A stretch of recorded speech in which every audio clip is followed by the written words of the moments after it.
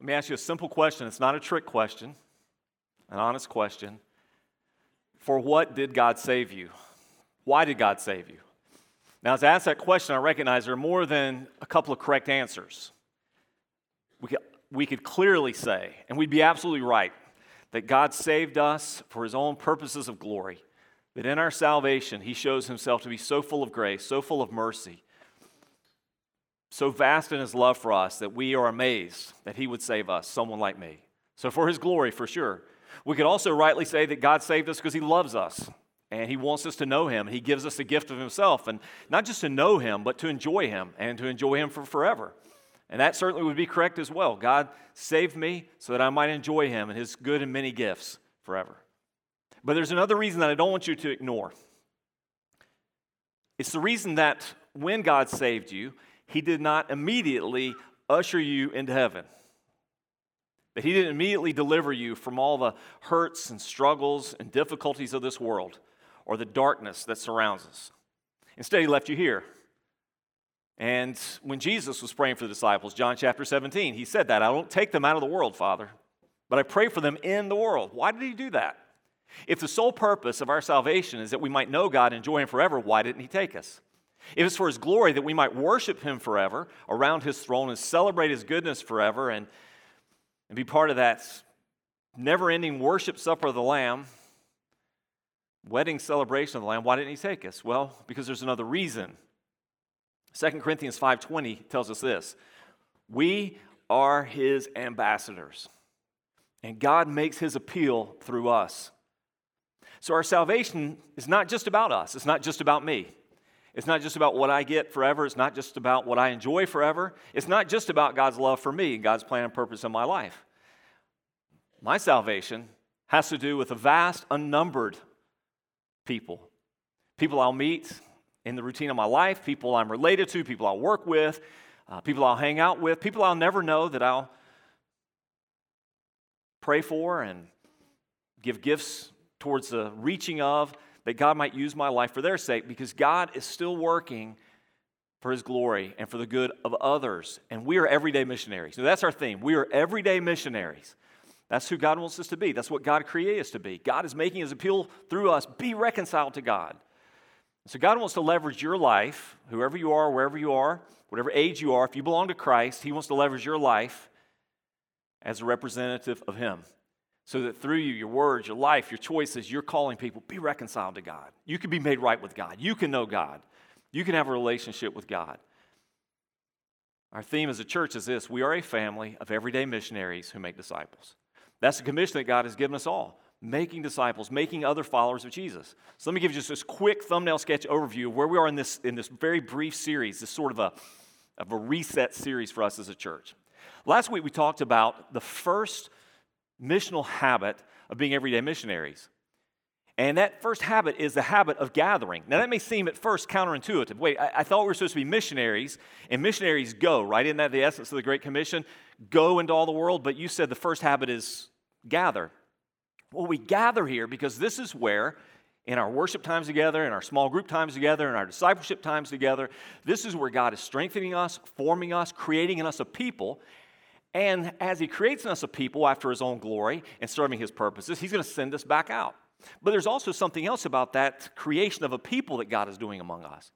He's creating among us a compelling community, the sort of thing that people need and yearn for, that you can be part of something here that's so different than what the world offers. Because though we may look superficially a bit alike as you look around this room today, what unites us is not where we're from. It's not the color of our skin. It's not the sort of jobs that we do. It's not our politics. What unites us is Christ, that we all have a commonality through the Holy Spirit and the blood of Christ, and we have been brought near because of him. That's something the world can't replicate, and that's very powerful. So God calls us first to gather. The second habit that I want to challenge you with today is the habit of growing. The habit of growing. Now again, you may be thinking when you say the habit of growing, that's not a habit, right? That's just something that just happens. I mean, I've grown 8 pounds since Christmas. I get it. Growing just happens. But here's the irony. Physical growth, normal, natural, and expected. Spiritual growth, also normal, natural, and expected, but it doesn't happen without intentionality. You remember in Hebrews chapter 5, remember what the author of Hebrews said to that congregation? He said, you ought to be teachers by now, but instead you still need someone to teach you the basics of the faith. What is he saying? On the surface, you look at them and say, you've been in this long enough, you've heard this long enough, you've been around this long enough, you ought to be able to teach this to other people by now, but you're not. Time would suggest on its own you'd be there by now, but you're not. You see, time doesn't create disciples. Training does. And so as we look at this text this morning and the challenge from Ephesians about spiritual growth, here's my prayer. My prayer is that you will choose some behaviors. And doing those behaviors so consistently over a period of time, those behaviors will become for you habits. And as those habits begin to be formed in your life, they will naturally create in you character. And character is the destiny that God created you for, the character of Christ.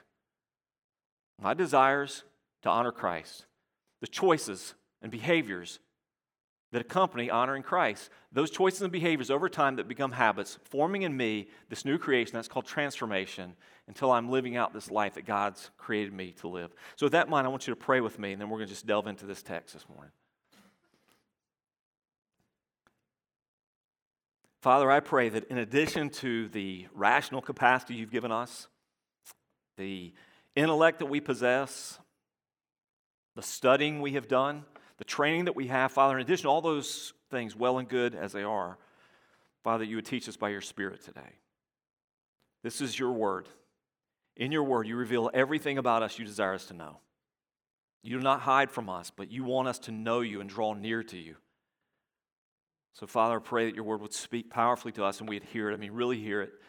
The sort of hearing that goes way beyond my ability to speak to someone's situation or questions or needs. The sort of hearing where someone today will be sitting there listening, saying, I feel like, God, you're speaking straight to me. Give us the ability, the capacity to hear. So break down the barriers and the resistance and find our hearts soft and ready. And Father, beyond just hearing and understanding, give us the desire to do. Work in us that which pleases you, I pray. In Jesus' name, amen.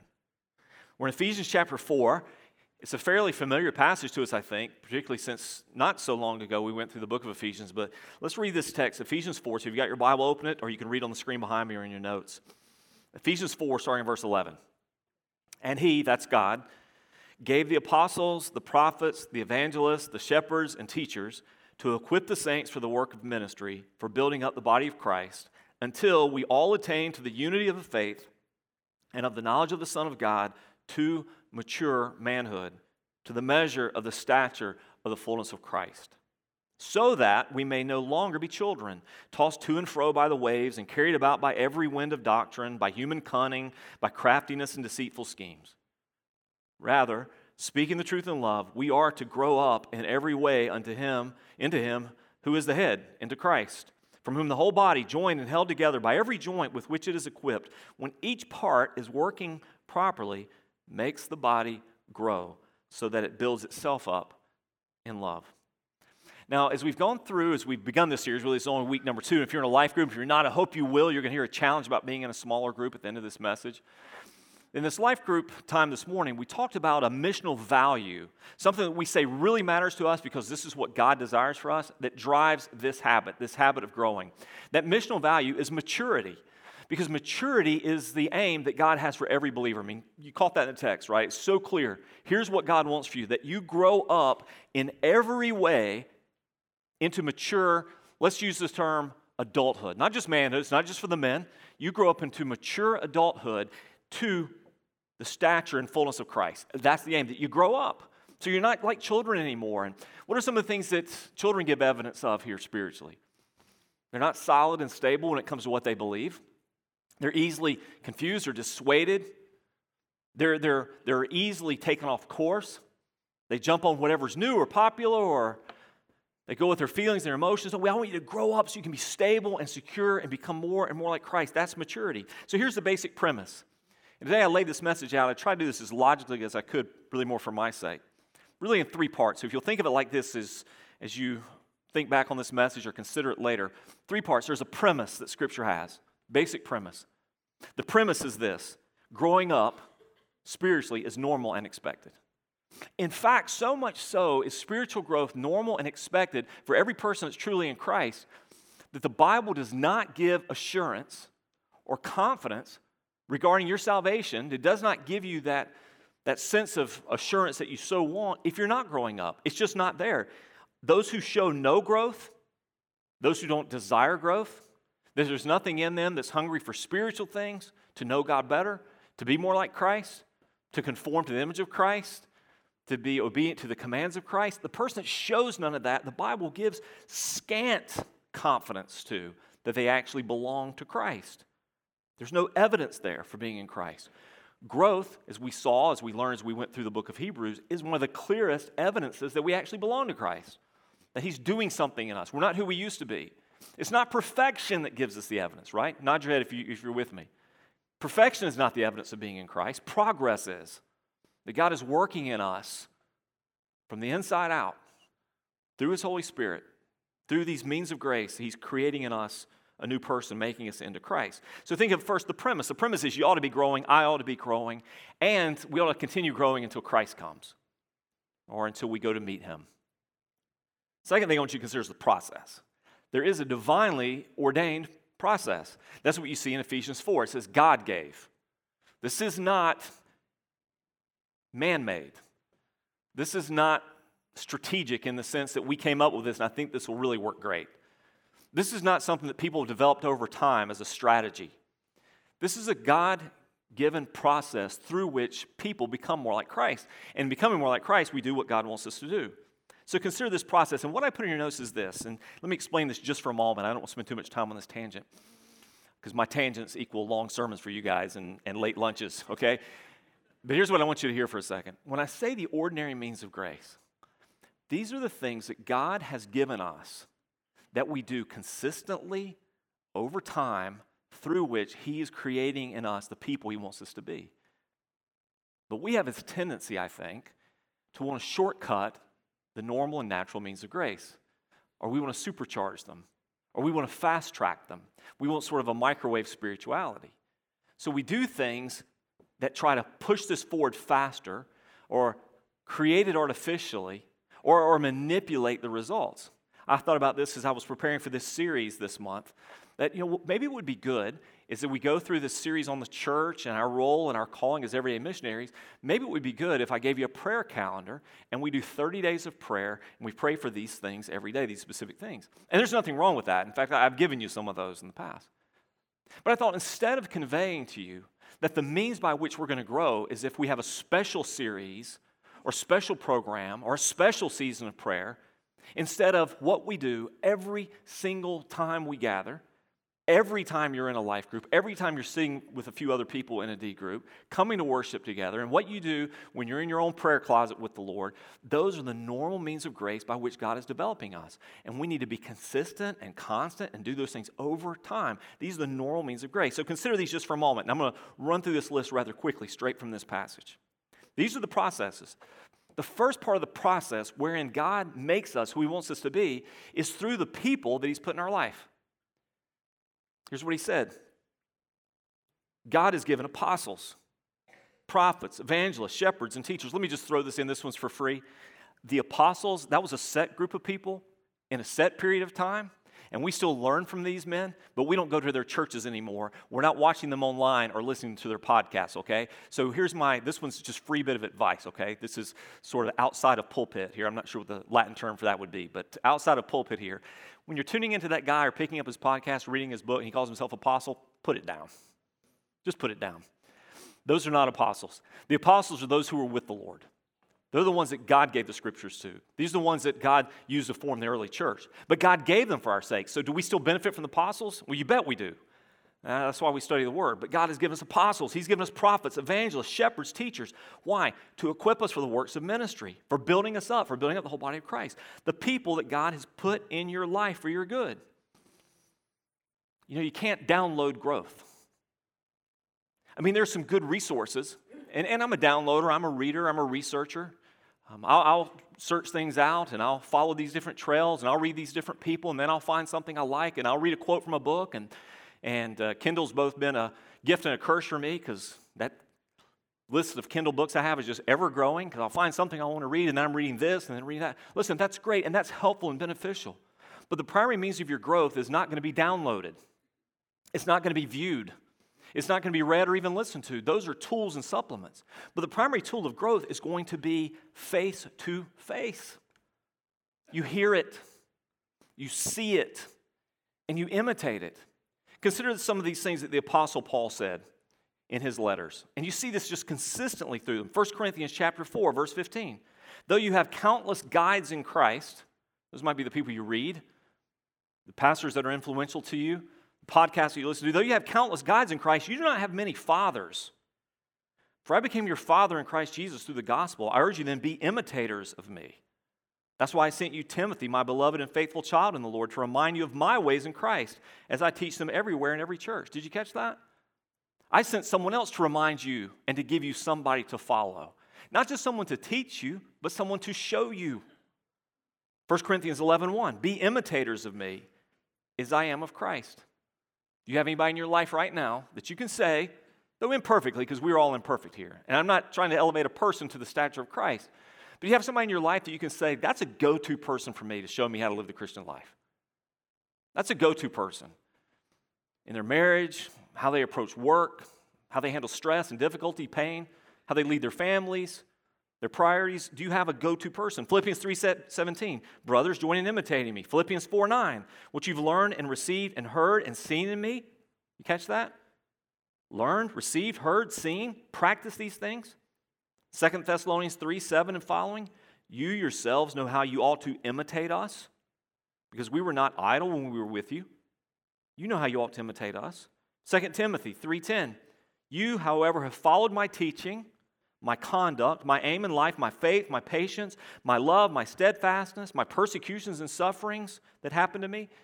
This is, you've seen it. You haven't just heard it. You've seen it. You've watched it. You know this is real.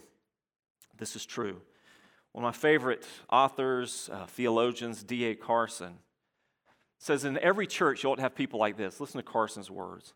He said, you who are older should be looking out for younger people and saying in effect, watch me. Watch me. Come, I'll show you how to have family devotions. Come, I'll show you how to do a Bible study. Come on, let me take you through some of the fundamentals of the faith. Come, I'll show you how to pray. Let me show you how to be a Christian husband and father or wife and mother. At a certain point in life, he said, that older mentor should be saying other things such as, let me show you even how to die. Watch me. That's what God intended. That's how God shapes a person and makes a people through other people. So that's first, the people that God has put in your life. So be thinking about that. Who do I have in my life? Who's God placed in my life to develop me? Second thing is the work that God has gifted you and called you to do. Now, this may be a bit of a surprise to you, but there is not a single one of us who are in Christ that do not have an assignment from Christ. There's something we ought to be doing. Now, that's action, that work, that service, that ministry, put it whatever nomenclature you want on it, that has value both for us and for those whom we serve. It's a both and. Because nothing's going to grow me faster than serving than doing. Now, I wish I had some time for some personal stand-up testimonies and things, but some of you that are very involved in serving, ministering somewhere, doing something, how many of you at least could affirm this statement in your own testimony? I've grown more in the last season of whatever, serving, giving, doing, leading, teaching, than I ever did before I did that. Can you say that? When I started doing, or when I started teaching, or when I started showing up, or when I started, that's when that growth really kicked in.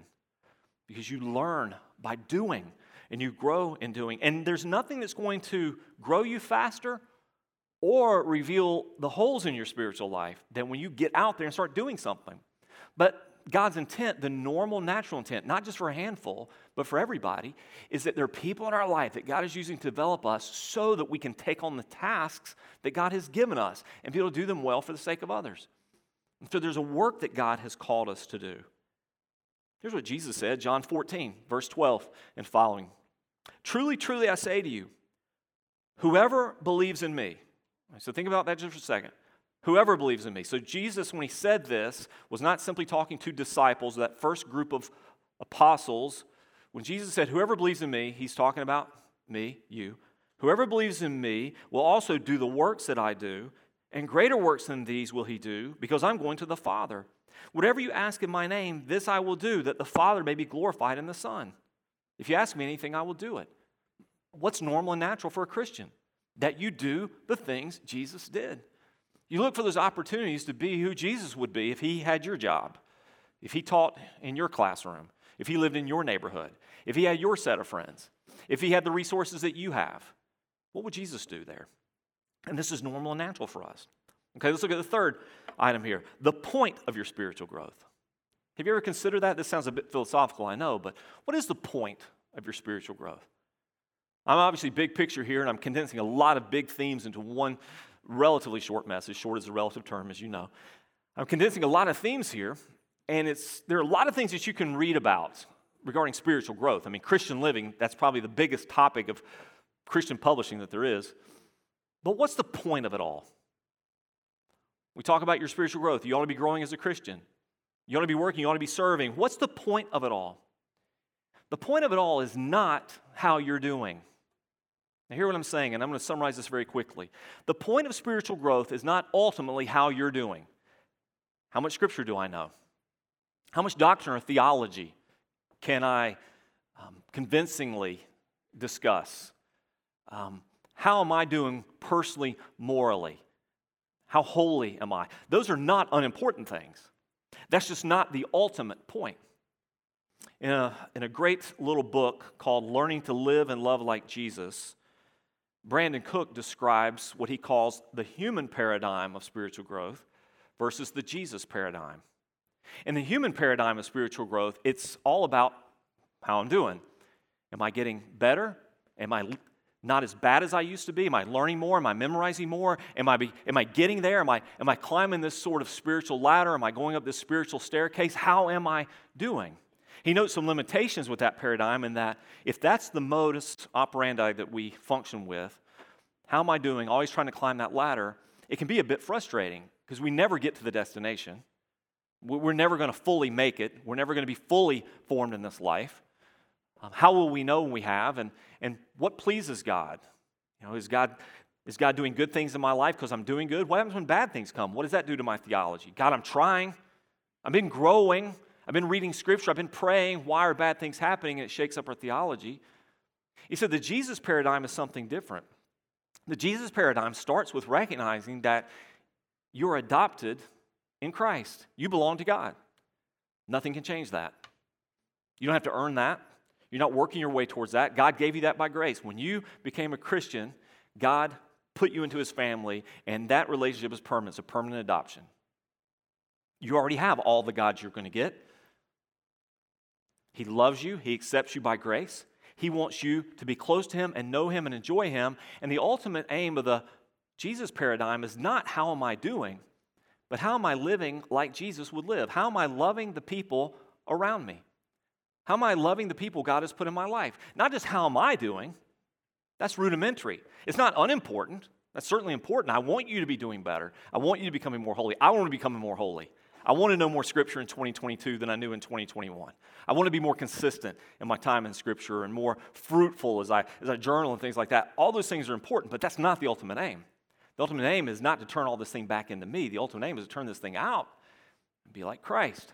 How am I living like Christ? So that's the point of your spiritual growth. Not how you're doing, but am I living like Christ? Am I living like Christ where I go to school, where I work, where I live? Now let's consider next, number 4, the cost of your growth. Paul addresses this in Ephesians 4:2. What is the cost of your growth? In 2 words or a hyphenated word, I think the answer to that is self-denial.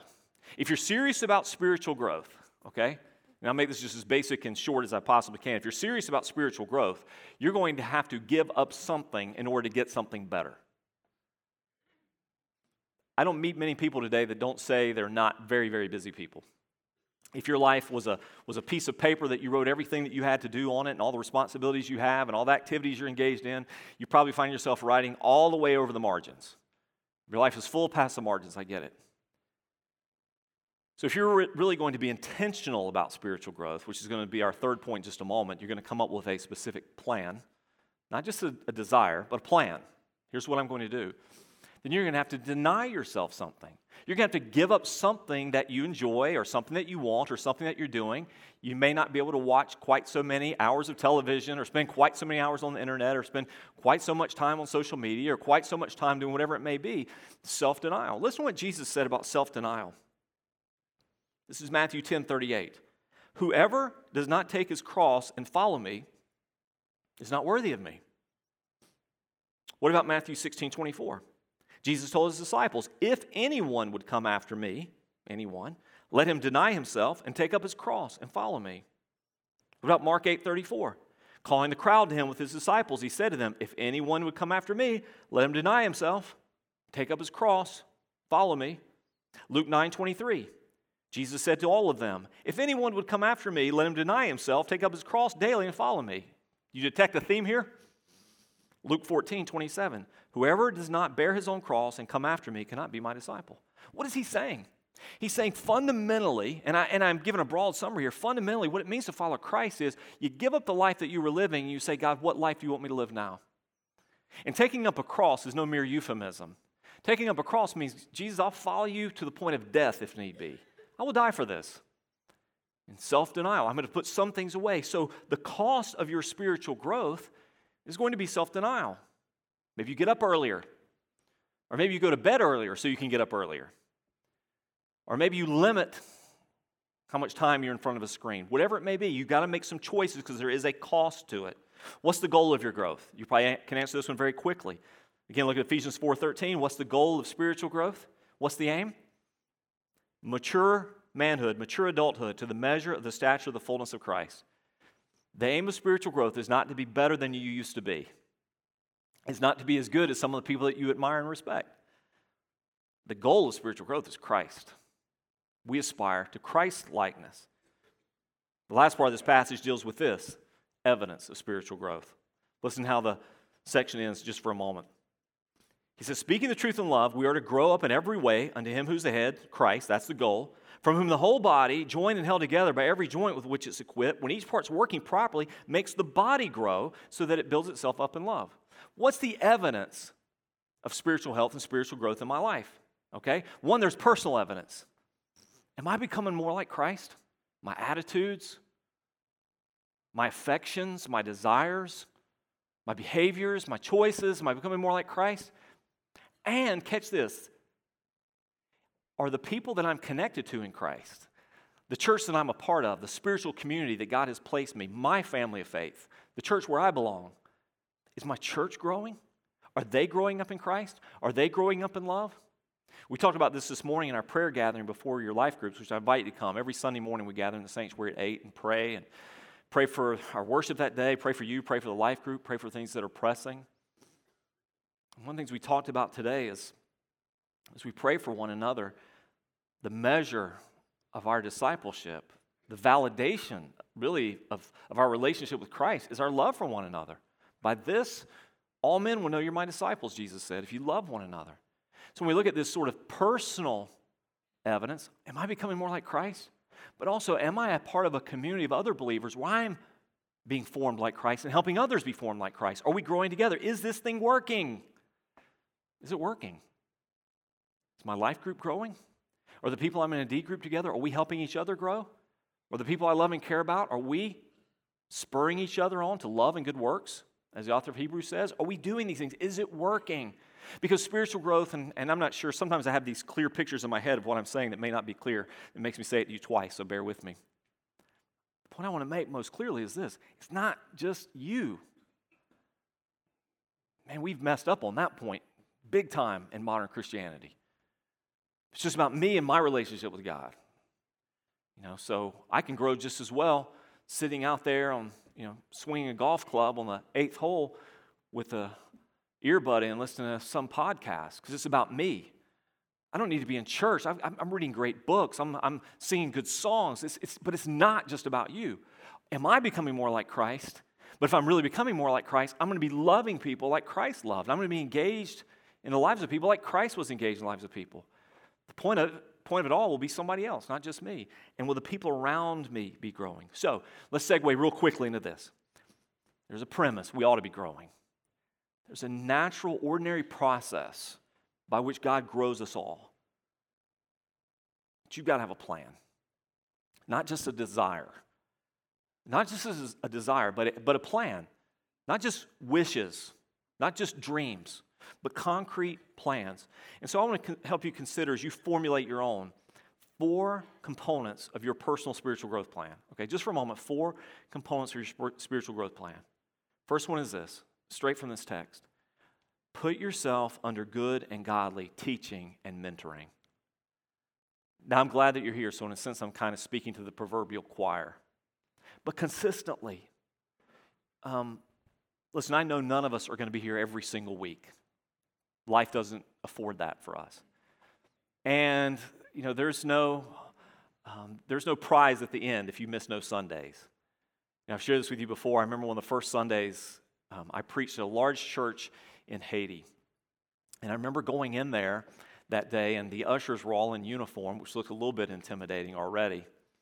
And I noticed that each of these ushers had a section of people they were responsible for. And for the people in that section, they had cards with their names on them. And they had these little hole punches. And so they're looking, and it's like, punch, they're here, punch, they're here, punch, here. They're checking everybody's attendance by the punch cards in their section. And we were doing Lord's Supper that day. And apparently, if your card had not been punched sufficient number of times, you were not getting the Lord's Supper. Listen, that's not what I'm talking about. We're not going to be punching your card, By the way, your smartphones and your Apple Watch, we know when you're here or not anyway, right? I know what you're looking up right now. Justin will give me a report afterwards. We had 17 people on Facebook. We had 34 people on Instagram.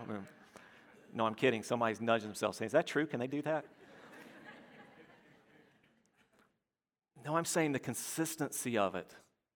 I know you can't be here every week, but I hope there's a part of you that says, I don't want to miss my life group. I don't want to miss what they're going to say next week. In a few weeks, we're going to be delving into one of the most amazing books in Scripture, the very formation of the church, the people of God, the book of Acts. I hope you'll have an excitement about it. I don't want to miss what's coming next. I don't want to miss what's there. Put yourself under good and godly teaching, but it's not just here, because what we do here is necessary. It's totally necessary for our spiritual growth and development, but it's not sufficient. Just look at your seating arrangement for just a second. You're all looking up here at me and at the back of the heads of the people in front of you. There's no engagement. I don't know if you're listening, hearing, applying, doing. You need to be part of a smaller community, a biblical community, other believers, that you can talk about these things in your life. How are you doing? How are the people in that group doing? How can we pray for one another? How can we encourage one another to be faithful to the Lord and faithful to the Word and do what this says? You need to be in that kind of a small group. And you need to be, we believe great spiritual growth happens when you will open up your life for genuine accountability, for genuine relationship on a level with someone, maybe a handful, we call them D groups. 3, 4, maybe 5 people, same sex. You really know one another, pray for one another, care for one another, keep each other from falling, lift each other up when you're struggling, love one another, care for one another, be under good and godly teaching and mentoring. Number 2, I know this was broad and nebulous, and I almost hesitated to give it as a point because I would rather there be something more specific, but you've got to figure it out. I can't give you this assignment. You've got to start doing something. You've got to start doing something. It's easiest to be negative and to be disconnected and to be dissatisfied or to find fault with your church or the people in the church when you're not doing anything. How many of you found that to be true? But when you got some skin in the game, you realize this whole mess that we have together as a church, I'm part of that mess. And I'm committed to it. I'm committed to the people in it. I'm committed to the health of it. I'm committed to the success of it and its mission in our community and beyond. I'm part of it. This is my mess. I love these people, just like my own family, my messy family, just like yours. We're committed to this, but start doing something. You're not going to grow up in Christ simply by hearing. Find something to do. Find a place to serve. Now, we can help you. We can spur you along with that. Charles mentioned at the beginning, we have a Next Steps kiosk. Well, we just so happen to have Tommy Perry will be at the Next Steps kiosk today. Tommy leads our community ministries, our local outreaches. You want to find a place where you can serve? Tommy probably has, off the top of his head, probably about 500 needs right now he could tell you of. We have needs in the community, we have needs in the church, and we have needs beyond. Find something to do. Be out there doing it, and you will grow as you do. You say, well, I don't know what my spiritual gift is. I need to take some more inventories. No, you don't. No, you don't. You don't need any more personality profiles to find out what you're supposed to be doing. You don't need any more spiritual growth inventories. You don't need any more of those spiritual. You just start doing something. You'll figure it out pretty soon if that's your gift or not. You find those preschoolers, they can't stand you. That's probably not your gift.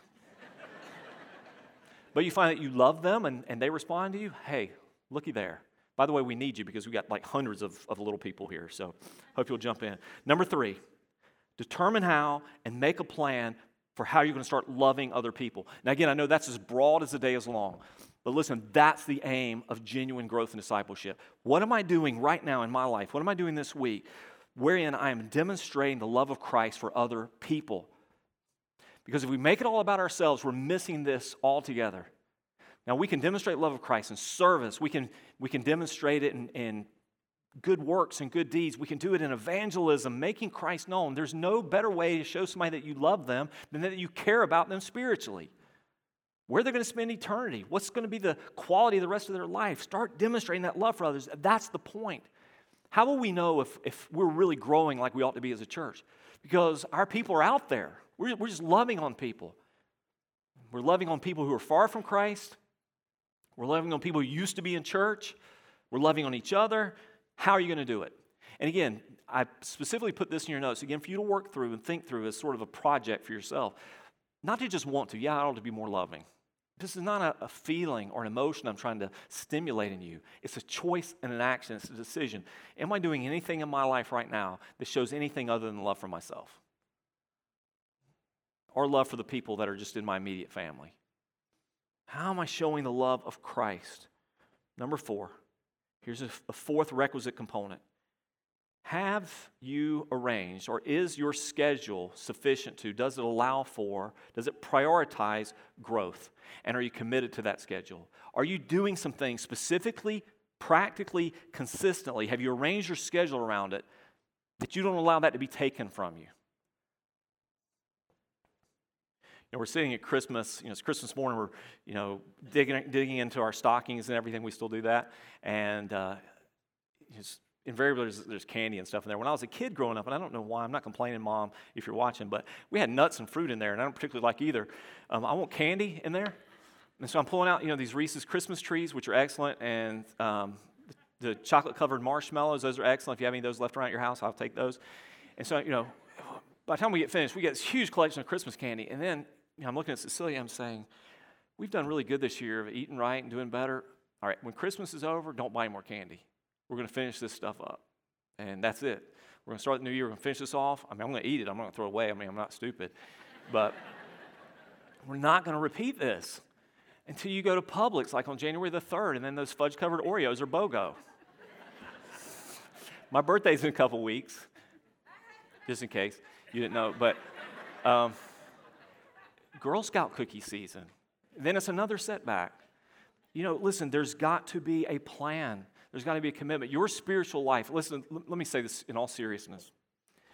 This has to be the most critically important part of your day because Satan is warring against it to rob you of it. Our enemy's fine if you spend more time watching television. He's fine if you spend more time on the internet. He's fine if you spend more time at the gym, more time with recreation. He hates if you're spending more time in prayer, more time in the Word, more time with other believers. That's probably the only component of your life, save maybe your time with your children and your wife, that he's warring against. My time with God, my time with my family. He's warring against those things. Arrange your schedule to prioritize growth and commit to that schedule. Commit to it. Your personal time in prayer and the Word, your D group, just commit to it. It's not always convenient, but say, I'm not going to miss this. This matters to me. The source might seem dubious. The content is certainly worthwhile. This is a person who's a rabbi, actually, in the United Kingdom. And he writes about the power of habits. Let me just share with you what he said. The power of habits. He said, patterns of behavior are shaped by neural pathways connecting different parts of the brain. But not all of them are good for us. You agree with that? Not all habits are good for us. So, for instance, we might turn to drugs or binge eating or thrill seeking to distract us from some of the unhappy chemicals, fears from anxieties, for instance, that also are part of the architecture of the brain. The more often we do so, the more myelin, this is science here, but it's spiritual as well. The more myelin, a fatty substance in the brain that insulates and strengthens neural connections, gets wrapped around that pathway, and more rapid and instinctive the behavior becomes. So the more often we behave in certain ways, the harder it is to break that habit and create a new and different pathway. We create these pathways, and this is what we do. We get stuck in ruts and routines and hang-ups. So how do you create a different pathway? He said to do so requires the acquisition of new habits, acted on consistently for an extended period of time. Now, you may have heard different timelines regarding forming a new habit, but this is what he says. Current scientific thinking suggests that a minimum of 66 days is required to form a new habit. Will you make that sort of commitment? Say, you know what? Starting today, I'm going to commit. And if you should fail one day, then get back on the next day. But I'm going to commit to being in the Word. I'm going to commit to being in prayer. 66 days. He said we can literally wire new behaviors into our brain. Without the intentional formation of these wired-in habits, there is no lasting formation or transformation. When we talk about the Christian life, it's not about information, but transformation. That's not just something that happens like a bolt of lightning that strikes us. It doesn't come from just listening to a sermon and deciding we're going to do better. It comes from choices that become habits, and habits, choices and behaviors which become habits which create character. These are habits that God uses to transform us. And finally, there's this. As you're thinking about how you're doing, evaluating your progress and the progress of those around you, you evaluate your progress by one standard alone. I said this already. It's not that you're better than you used to be, or that you're not as bad as everybody else around you, but our standard is Christ. Always our aim is Christ. That's the only standard I want to hold up to my life and what God is doing. Am I becoming more like Christ? Not am I a better version of the old me, or not quite as bad as some of you. Am I like Christ? Let that be our aim. I want you to pray with me this morning.